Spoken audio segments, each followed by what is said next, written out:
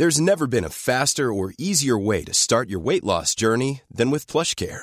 PlushCare accepts most insurance plans and gives you online access to board-certified physicians who can prescribe FDA-approved weight loss medications like Wegovy and Zepbound for those who qualify. Take charge of your health and speak with a board-certified physician about a weight loss plan that's right for you. Get started today at plushcare.com/weightloss. That's plushcare.com/weightloss. plushcare.com/weightloss. Hold up. What was that? Boring. No flavor. That was as bad as those leftovers you ate all week. Keke Palmer here. And it's time to say hello to something fresh and guilt-free. Hello Fresh. Jazz up dinner with pecan-crusted chicken or garlic butter shrimp scampi. Now that's music to my mouth. Hello Fresh. Let's get this dinner party started. Discover all the delicious possibilities at hellofresh.com.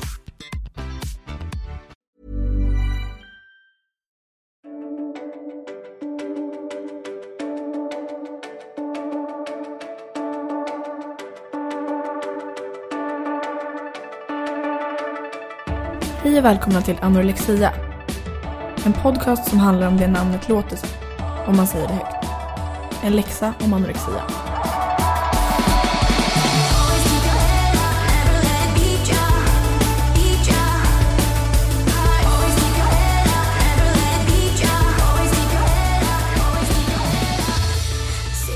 Hej och välkomna till andra avsnittet av Anorexia. Innan vi går in på det vi har tänkt prata om idag så vill vi bara tacka för all fin respons som vi har fått den senaste veckan. Det har varit meddelanden, sms, mail och jag sa det till dig innan, Karo, att alltså så här mycket meddelanden från personer jag inte känner, om det inte har varit typ Åhléns, har man ju inte fått tidigare. Nej men precis, vi har fått jättemycket fin respons och alltså det är jättekul. Och framförallt så tycker vi att det är så bra att det finns fler än vi som tycker att det här är ett viktigt ämne att prata om. Att våga prata om. Så att det är jättebra. Precis. Det öppnar ju upp möjligheten för vidare diskussion kring det här. Som är ju vårt mål med hela grejen. Att fler än vi ska våga skriva och prata öppet om det. Ja. Och förra avsnittet var väl bara ett inledande avsnitt. Så nu tänker vi ju att vi sätter igång på riktigt. Och med det sagt så rullar vi i det andra avsnittet. Yes, det kör vi.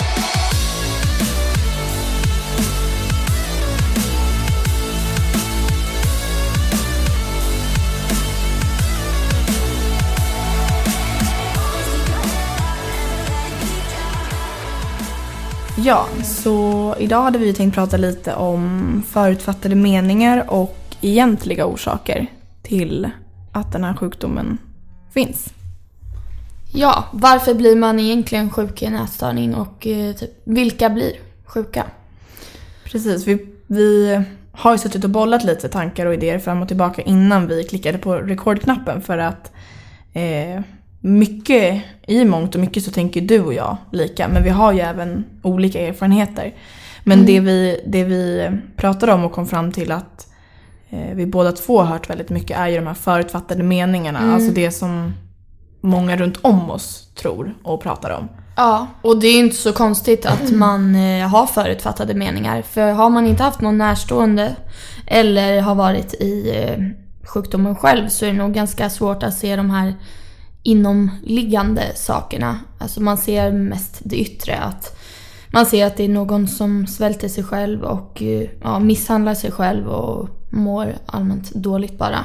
Precis, och redan där har vi ju en fördom att anorexia skulle vara en i-landssjukdom.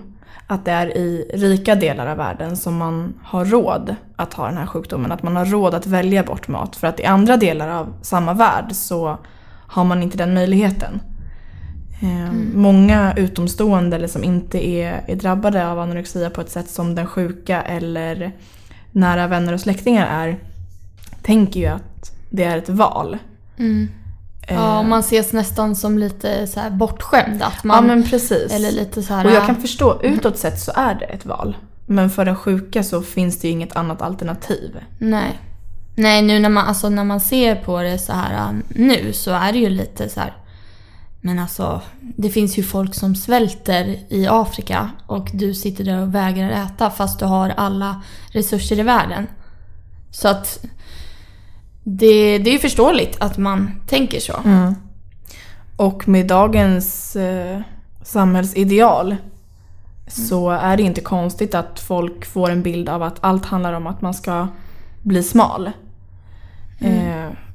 För att det kan vara kanske en inledande faktor eller en triggande faktor till att det är så. Men när man är djupt gången i sjukdomen så är det inte fokus på att bli smal som gör att man fortsätter, utan faktiskt den psykiska sjukdomen som man har blivit drabbad av. Ja, just att det är en psykisk sjukdom. Men jag kommer ihåg också för mig själv att jag kan inte komma ihåg någon tanke så här som jag hade som sa att jag ville bli smal. Nej. Det var inte riktigt där det började. Utan sen kanske det blev så på vägen. Alltså när jag började så här, när det drog igång, att man tänkte man ville ha mer av det. Men det var aldrig någonting, det var inte det som drev mig egentligen att bli smal. Och det var inte så det började, det var inte så det artade sig och det var inte så det slutade heller. Nej. Nej, för att någonstans i hela sjukdomshaveriet så vet man ju om vad smal inom citationstecken och inte smal är. Så det spelade inte riktigt någon roll vilken figur man såg i spegeln eller siffra man mötte på vågen. För att man stannade ju ändå inte i att vara just där, utan man skulle ju ändå fortsätta neråt. Och det var inte för att man ville bli smal, utan det var bara för att i huvudet så var det en röst som sa att du ska gå ner. Sen om det hade att göra med att man var smal eller inte, det kommer inte heller jag ihåg att man syftade på. Liksom att man hade som målbild. Nej, alltså jag tror att i många fall så kan det vara så här att en tanke kommer som säger att man ska, ja men jag vill bli smal så här. Man kanske mår lite dåligt i någonting och tänker att bara jag går ner lite i vikt så ska det bli bättre. Men jag tror aldrig, alltså det är inte många som har som mål att hamna där de hamnar, om man säger så. Nej, precis. Det är inte när man liksom går ner sitt första kilo eller undviker den första portionen mat som man tänker att man ska bli sjuk, utan då är det ju en bara för att-grej. Det är inte förrän oftast, det är inte förrän det är för sent som man inser att det har gått för långt liksom. Att oj, jag undvek visst mer än den där portionen, eller jag gick ner mer än det där kilot. Precis. Och då är man ju inne i det, för att jag tror att många tänker det här som man pratar om att det råder ett skevt ideal i samhället, vilket det gör, men de som är sjuka går nog inte så mycket efter samhällsidealet utan sin sjukdom. De som går efter idealet, de blir inte sjuka. Nej, de blir påverkade på ett negativt sätt och det är jättesorgligt. Men de går inte hela vägen och blir sjuka. Nej, det är som att vara sjuk i en ätstörning är inte en bantningskur. Nej, alltså, precis. Det är inte någon som tänker att nu har jag lagt på mig några kilo här över sommaren som jag måste bli av med. Nej. Utan det är faktiskt en psykisk sjukdom. Ja, och så som vi sa, det är ju tragiskt att man ska behöva känna så för att man har levt som man har velat under sommaren och känner att man måste bli av med det man har unnat sig. Att man ska behöva känna på så sätt är ju det ett stört samhälle. Men det är inte ett ätstört samhälle. Och det måste man göra skillnad på. För att jag tycker att man kanske då förminskar den som faktiskt är på vippen att läggas in. Eller som inte bryr sig om den där Instagram-bilden utan mår mycket värre än så. Men det är lite som det där vi pratade om. Jag kommer inte ihåg när det var. Men vi pratade om det var någon som hade påstått att alla är ätstörda. Men då var vi båda var ju lite upprörda över det. För att, alltså, tycker du det? Är alla ätstörda? Är din mamma ätstörd? Är din pappa ätstörd? Alla dina vänner? Nej, jag skulle inte säga att alla är ätstörda. Jag skulle säga att alla har en relation till mat.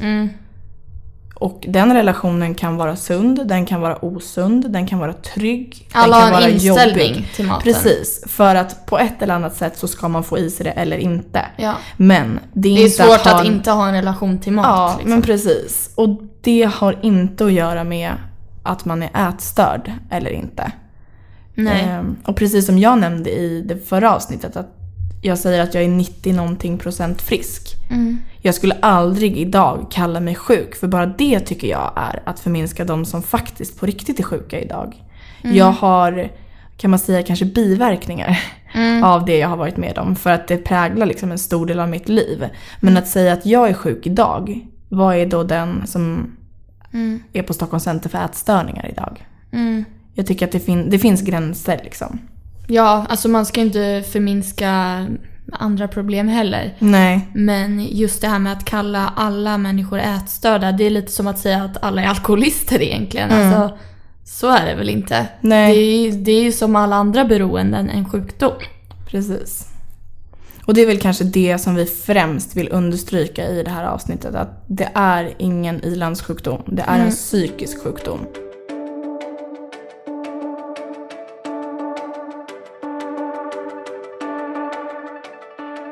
Vad fick du höra för saker när du blev sjuk? Var det någon som hade så här lite förutfattade meningar som kom fram tydligt? Ja, alltså faktiskt mycket inom vården. Många, eller jag skulle vilja säga alla, som känner mig och min familj vet att jag inte har upplevt någonting att anse vara traumatiskt från min barndom, vilket kan vara en stor förutfattad mening som många har. Jag har heller ingen jobbig relation med någon av mina familjemedlemmar. Tvärtom, jag är typ bästa vän med alla i min familj. Men det var ju det första som alla läkare och psykologer och terapeuter frågade efter. Har du det jobbigt hemma? Ja, hur har du det hemma? Vad har hänt när du var liten? Och det kändes för mig som att jag satt och grävde i någonting som jag visste att vi aldrig skulle hitta. Ja. Jag satt ju och önskade att jag skulle ha någonting jobbigt som jag kunde peka på att så här, det beror precis på det här, så kan vi bara ta tag i det, så löser sig allt. Men jag hade inget sånt. Nej. Var det likadant för dig? Ja, men det var nog sådär att man försökte hitta en anledning. Jag tror att för mig, jag fick höra väldigt mycket i början, eller när det blev uppenbart att jag hade blivit sjuk eller hade problem. Så fick jag höra så här från vänner och familjevänner och så bara, men varför blev du sjuk? Du har ju aldrig brytt dig om sånt där. Du har inte brytt dig om hur du ser ut eller hur man ska vara eller så här samhällsideal. Och jag hade verkligen, alltså ända sedan jag varit liten så har jag varit en sån som verkligen skiter i det. Alltså jag har lite gått min egen väg alltid.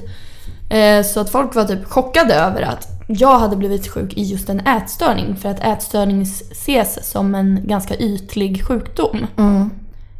Så jag tyckte det där var faktiskt jobbigt. För jag började också så här, men ja, det har de ju rätt i. Så här, varför bryr jag mig om det här nu? Vad har hänt med mig? Vad är det för fel på mig egentligen?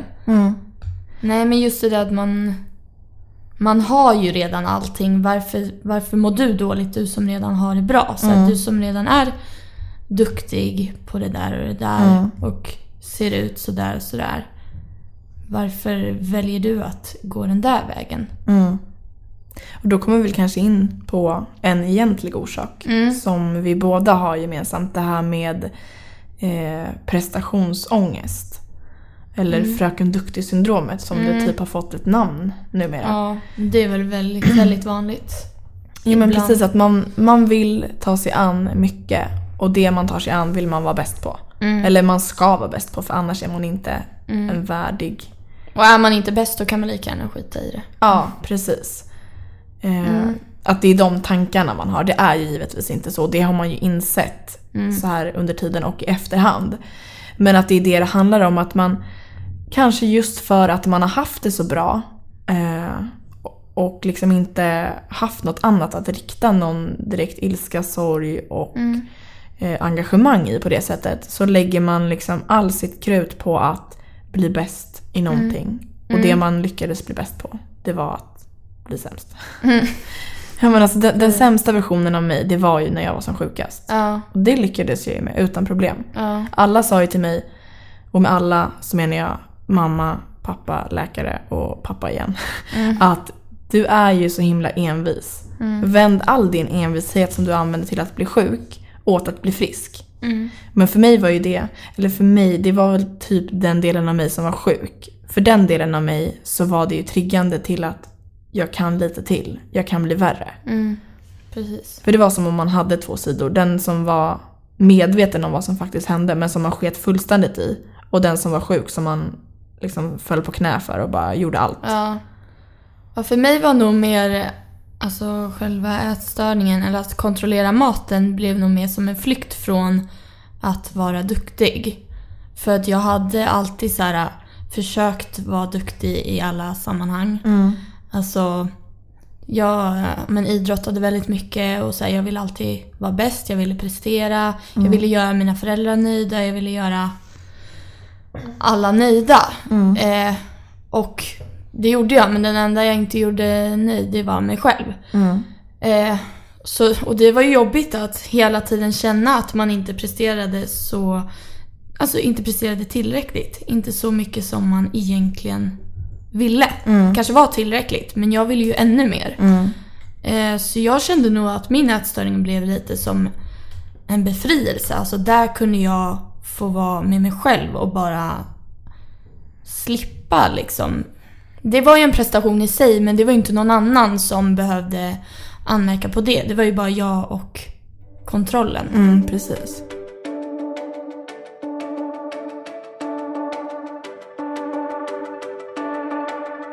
Och där har vi ju kontrollbehov. Alltså väldigt mycket i en ätstörning handlar ju om kontroll. Alla tankar kretsar ju kring att vara medveten om allt som har med mat att göra. Och mat jag tror inte att man förstår hur stor del av ens liv som mat är förrän man har eller har haft en ätstörning. Ja, verkligen. Alltså det är ju dels det fysiska som man liksom behöver. För en ätstörd person är det även det psykiska, det är det sociala. Det är det ekonomiska. Alltså det är så mycket som spelar in. Det kan ju, om man väljer att göra det, så kan det ju kontrollera hela ens liv. Precis, och det var ju det gjorde till slut. Och det är det gör när det är en ätstörning. För det är som att mat kan, som vi pratade om bara lite tidigare här, att mat kan vara en stor del av någons liv på ett annat sätt utan att det är en ätstörning. Jobbig som icke-jobbig. Ja. Men en ätstörning är ju just när man inte ser att det är en jobbig del, utan man tar för givet att det är så här livet ska vara. Och när man framförallt låter maten kontrollera en och kontrollera ens liv. Precis. Jag tror inte det är många som blir sjuka just av den anledningen. Att man känner att man vill lägga sin kontroll någonstans. Ofta att man har tappat kontrollen i andra delar av livet. För att maten också är ju en lätt del att ta kontroll över. För att där behöver inte någon annans åsikt väga in. I mångt och mycket så är ju, om man säger typ skola eller jobb eller vänskapskretsar till exempel, där spelar ju andra åsikter in. Man kan inte komma in och styra och ställa och göra det själv, utan man måste ta hänsyn till de man har runt omkring sig. Men när det gäller maten som man själv ska få i sig, så har man ju all makt i världen att kontrollera det. Och då gör man det. Så det tror jag. Det är som de flesta andra självskadebeteenden, att det är bara du själv som behöver vara med och lägga dig i. Ja. Men vilka blir sjuka då? Alltså det finns ju statistik som visar på vad majoriteten är. Det är en väldigt vanlig sjukdom bland unga tjejer. Det går ju inte att... Nej, och det knyts väl ihop med till exempel de här samhällsidealen med smalhets- och utseendefixering. Att många tror att det bara är därför. Men det är så här jag menar som ung tjej till exempel, dels för att det är vanligast, men också för att det är det vi har lättast att relatera till. Man är ju väldigt lätt påverkad i de åren. Man vet liksom inte riktigt vem man är, vad man vill, vad som gäller och sånt där. Det är väl mest där det ligger, alltså att man inte vet. Det är någon slags identitetskris typ. Ofta i samband med att man byter skola, man får nya vänner, man blir lite osäker, man vet inte riktigt vem man är längre. Man har inte kontroll. Man har tappat sin identitet lite. Ja, man har tappat kontrollen över vem man är typ. Så det tror jag är vanligt. Och därför är det just vanligare bland unga tjejer. För det är då man ofta kommer in i en period av ovisshet. Jag tänker också att De som blir sjuka är de som tillåter sig att bli det. För att återgå till det här vi pratade om, att man kanske känner att man vill bli av med semesterkilon till exempel. Att om man går ner något kilo eller minskar på den här maten eller vad det nu kan vara, sen är man nöjd där. Då har man inte en ätstörning, utan då har man återgått till ett balanserat liv. Medan om man inte har den där spärren för att man då vill ha kontroll över någonting till exempel, då går över gränsen. Ryan Reynolds here from Mint Mobile. With the price of just about everything going up during inflation, we thought we'd bring our prices down. So to help us, we brought in a reverse auctioneer, which is apparently a thing. Mint Mobile Unlimited Premium Wireless. How to get 30, 30, bit to get 30, bit to get 20, 20, 20, bit to get 20, 20, bit to get 15, 15, 15, 15, just $15 a month? Sold! Give it a try at mintmobile.com/switch. $45 up front for 3 months plus taxes and fees. Promo rate for new customers for limited time. Unlimited more than 40 gigabytes per month. Slows full terms at mintmobile.com. Ever catch yourself eating the same flavorless dinner 3 days in a row? Dreaming of something better? Well, HelloFresh is your guilt-free dream come true, baby. It's me, Keke Palmer. Let's wake up those taste buds with hot, juicy pecan-crusted chicken or garlic butter shrimp scampi. Hello Fresh. Stop dreaming of all the delicious possibilities and dig in at HelloFresh.com. Let's get this dinner party started. Millions of people have lost weight with personalized plans from Noom. Like Evan, who can't stand salads and still lost 50 pounds. Salads generally for most people are the easy button, right? For me, that wasn't an option. I never really was a salad guy. That's just not who I am. But Noom worked for me. Get your personalized plan today at Noom.com. Real Noom user compensated to provide their story. In 4 weeks, the typical Noom user can expect to lose 1 to 2 pounds per week. Individual results may vary.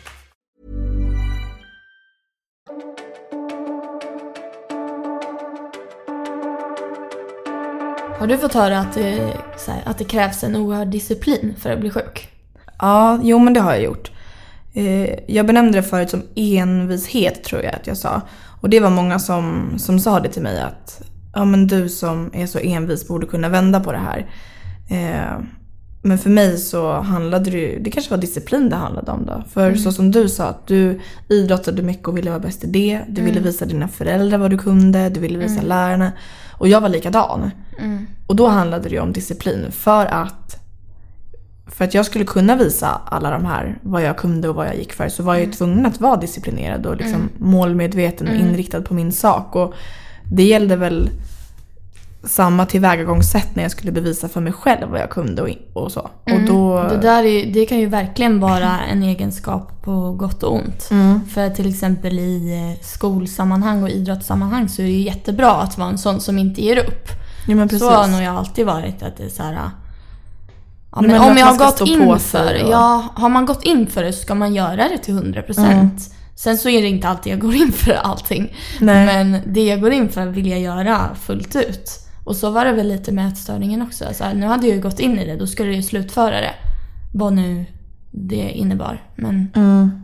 Jo men precis, för det var väl lite så om man ska ta det till vändningen också.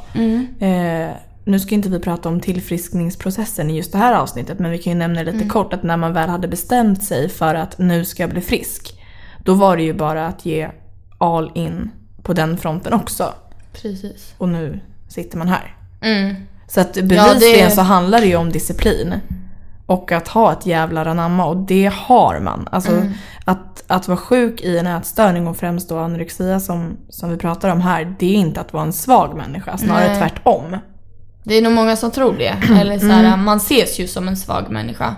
Det är ytterligare en fördom då. Ja, men för att det handlar ju bara om att äta liksom. Vem kan inte det? Alltså det är ju som ett barn. Så här, är du 3 år gammal, du vägrar att äta. Ja, precis. För många så är det så. Men det är väl bara. Och nej, hade det varit att bara så hade man inte varit sjuk. Men det är ju samma sak om man skulle vända på situationen, att be någon som inte är sjuk att svälta sig själv en vecka i sträck. Det är inte så bara. Nej. Men det skulle en person som inte är sjuk aldrig göra. Så är det lättare göra. För att då har man inte så mycket där i huvudet liksom. Nej, precis. Ju längre ner i sjukdomen som du går, desto värre saker är du kapabel till att göra i och med att du inte har något som helst konsekvenstänk. Du känner ingenting. Du är apatisk och du bryr dig inte. Så sätt så är ju den typen av disciplin också farlig. Ja, men jag kände man det mot rätt sak, så absolut. Men jag känner att bli sjuk i en ätstörning är ju mycket lättare än att bli frisk egentligen. Ja. Utan tvivel. För att det är ju egentligen bara att bli frisk är det svåraste jag gjort i hela mitt liv. Ja. Lätt det bästa också, det säger jag inte. Men jag har aldrig gjort någonting svårare. Nej. Att vara sjuk var inte svårt. Nej. Men det handlar om att vända den här disciplinen som man hade när man tog sig ner i helvetet. Det ska man vända uppåt. Och det istället. kan ju ingen annan göra heller. Nej. För det är också en del av fördomarna som många har, att ja, men du har ju all den här hjälpen. Du får ju vård, du får ju stöd. Men så länge inte personen i fråga vill så kommer det inte att gå.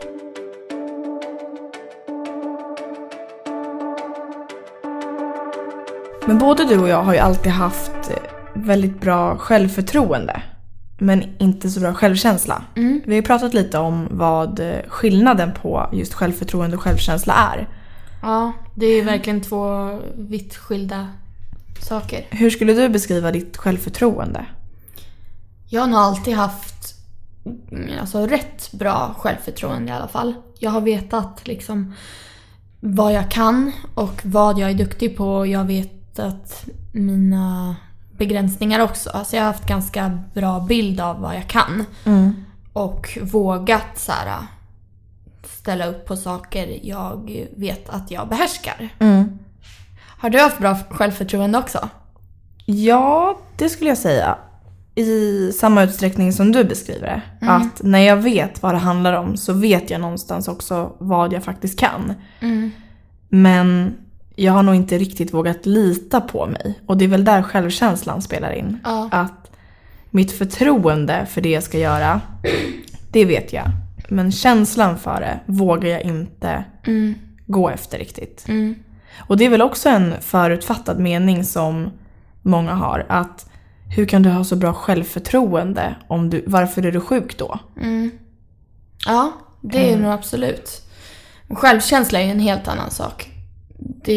Det sitter ju lite mer i vem man är, hur man är. Jag har alltid haft rätt usel självkänsla egentligen. Ja, samma här. Jag har vetat vad jag kan och jag har vetat att jag har varit duktig på vissa saker. Men jag har känt mig riktigt dålig som människa och dålig. Men där sa du någonting också. Att du har känt dig som en dålig människa. För att självförtroende ligger ju mer i liksom saker och prestationer och vad man ska göra. Medan självkänslan är hur man är själv och känslan i det. Alltså orden beskriver ju egentligen vad de är. Förtroendet för det man ska göra och känslan om sig själv. Just att känna sig tillräcklig eller otillräcklig. Ja, precis. Jag kommer faktiskt ihåg att jag fick höra på en av behandlingarna som jag gick att det var en läkare som frågade mig varför jag hade tajta jeans om jag nu tyckte att jag var tjock. Och det låter ju väldigt rough, men det beskriver ju också situationen ganska tydligt. Att varför går du klädd i någonting som så tydligt visar din kropp när du inte trivs med den? För att det var ju lite så jag hade förtroendet för att men jag tycker ju att det här klädesplagget är snyggt, jag ska ha det på mig. Men jag känner mig inte bekväm i det för att jag vet inte vem jag är och hur folk ska reagera på att jag ser ut som jag gör. Lite så. Generellt så är väl folk som är sjuka i ätstörningar generellt så har man ganska låg självkänsla, upplever jag i alla fall. Att man när man träffar på andra sjuka så det är ofta det här men inte ska väl jag. Ja, man är väldigt ursäktande. Ja, väldigt ursäktande. I och för sig tror jag att man får lägre självkänsla ju djupare ner i sin sjukdom. Jo, precis. Det är ju ett hemskt ekorrhjul som bara spinner vidare i och med att man bara hamnar längre och längre ner i det. Men också det här med självförtroende då, när det kommer till ätstörda. Att många är disciplinerade. Många vet vad man kan. Så att där går det nog ganska mycket hand i hand med det som vi har pratat om avsnittet igenom. Att man är disciplinerad, man är envis, man vet vad man kan. Sen lägger man... Ja, precis. Huruvida man lyssnar på det eller inte. Eller vad man faktiskt tar till. Det är en annan sak. Så handling och tanke skiljer sig väldigt i den här situationen. Och sen lägger man allt krut på sin sjukdom så att man tappar det andra istället. Alltså man kan inte prestera. Jag tänker till exempel i idrottssammanhang kan du ju inte prestera om du svälter dig själv. Nej. Så då, alltså även där så tappar man ju lite sin identitet. Och det är ju jobbigt, vilket ruckar på självkänslan ännu mer. Det är ju ett moment 22 skulle man kunna säga. Det går ju bara om varandra hela tiden. Det är liksom, om du svälter dig så får du lägre självkänsla. Får du lägre självkänsla så tänker du att du ska göra någonting åt det. Du svälter dig ännu mer. Alltså blir det liksom, det bara maler på utan att du egentligen hinner tänka efter vad som händer. Det blir verkligen ett negativt ekorrhjul.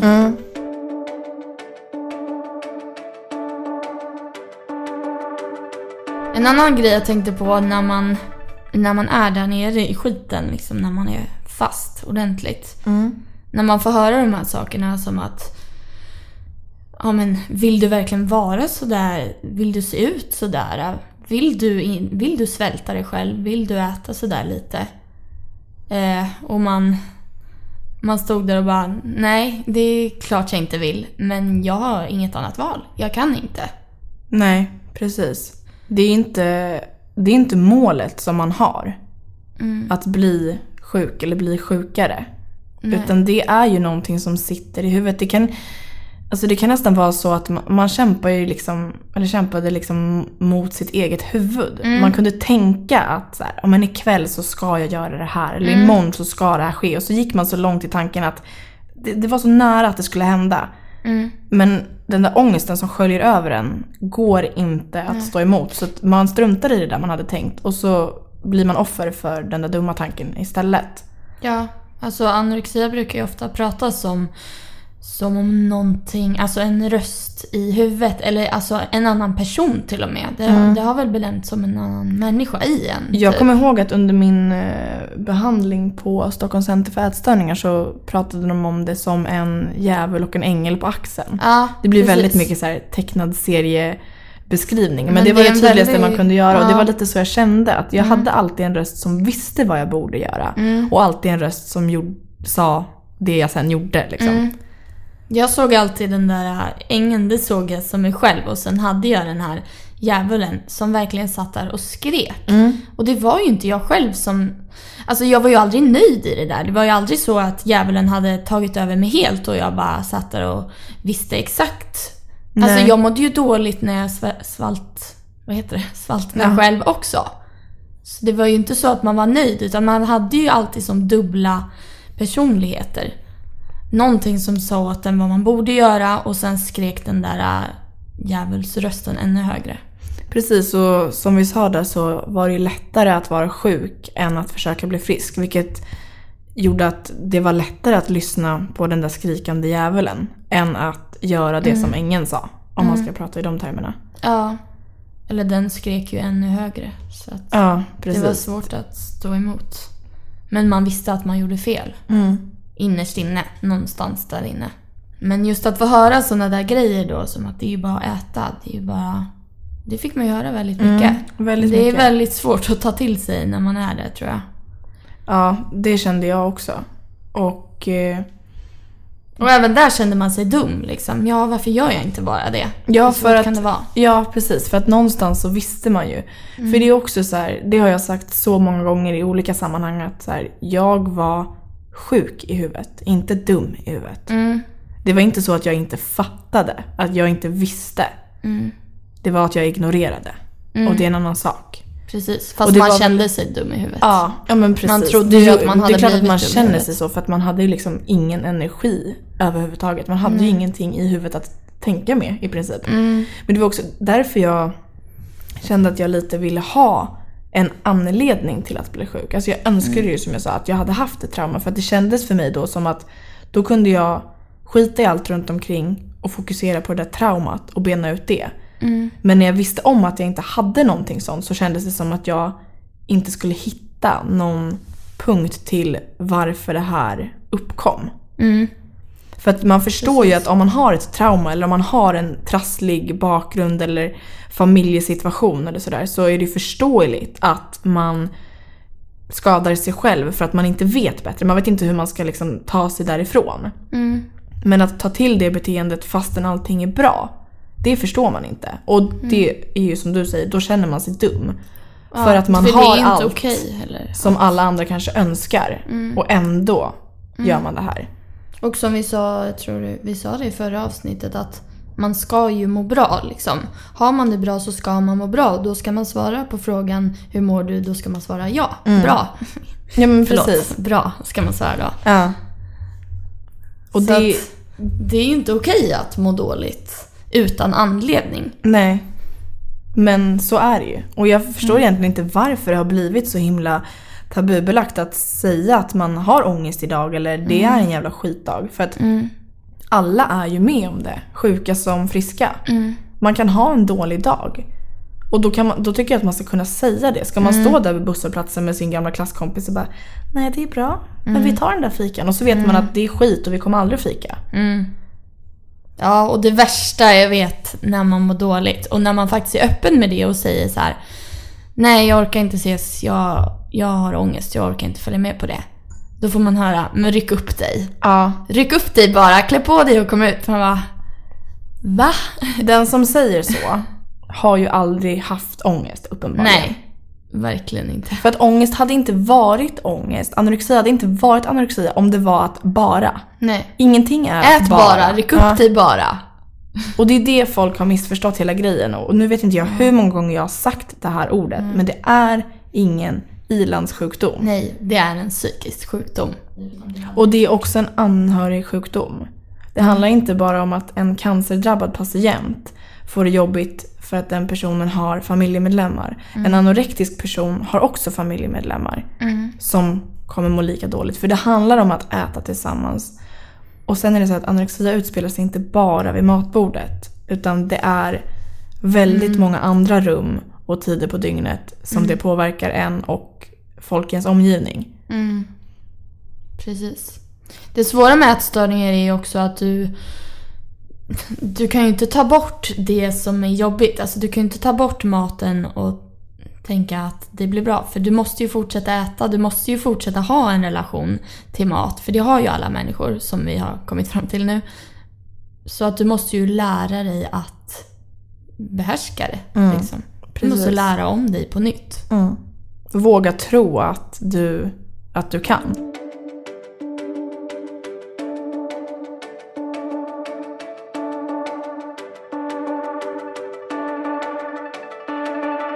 Ja, egentligen finns det ju inte något svar på de här frågorna som vi ställer till varandra. Alltså vilka som blir sjuka, varför blir man sjuk?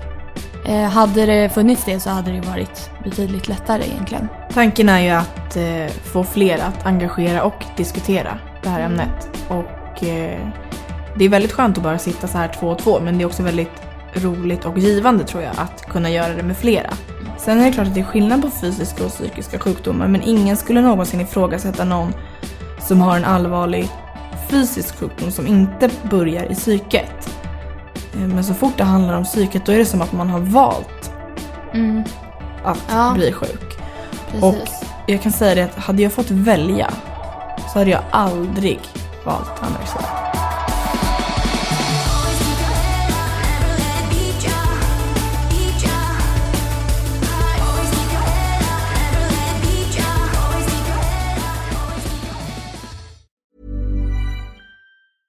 Ever catch yourself eating the same flavorless dinner 3 days in a row? Dreaming of something better? Well, HelloFresh is your guilt-free dream come true, baby. It's me, Keke Palmer. Let's wake up those taste buds with hot, juicy pecan-crusted chicken or garlic butter shrimp scampi. Hello Fresh. Stop dreaming of all the delicious possibilities and dig in at HelloFresh.com. Let's get this dinner party started.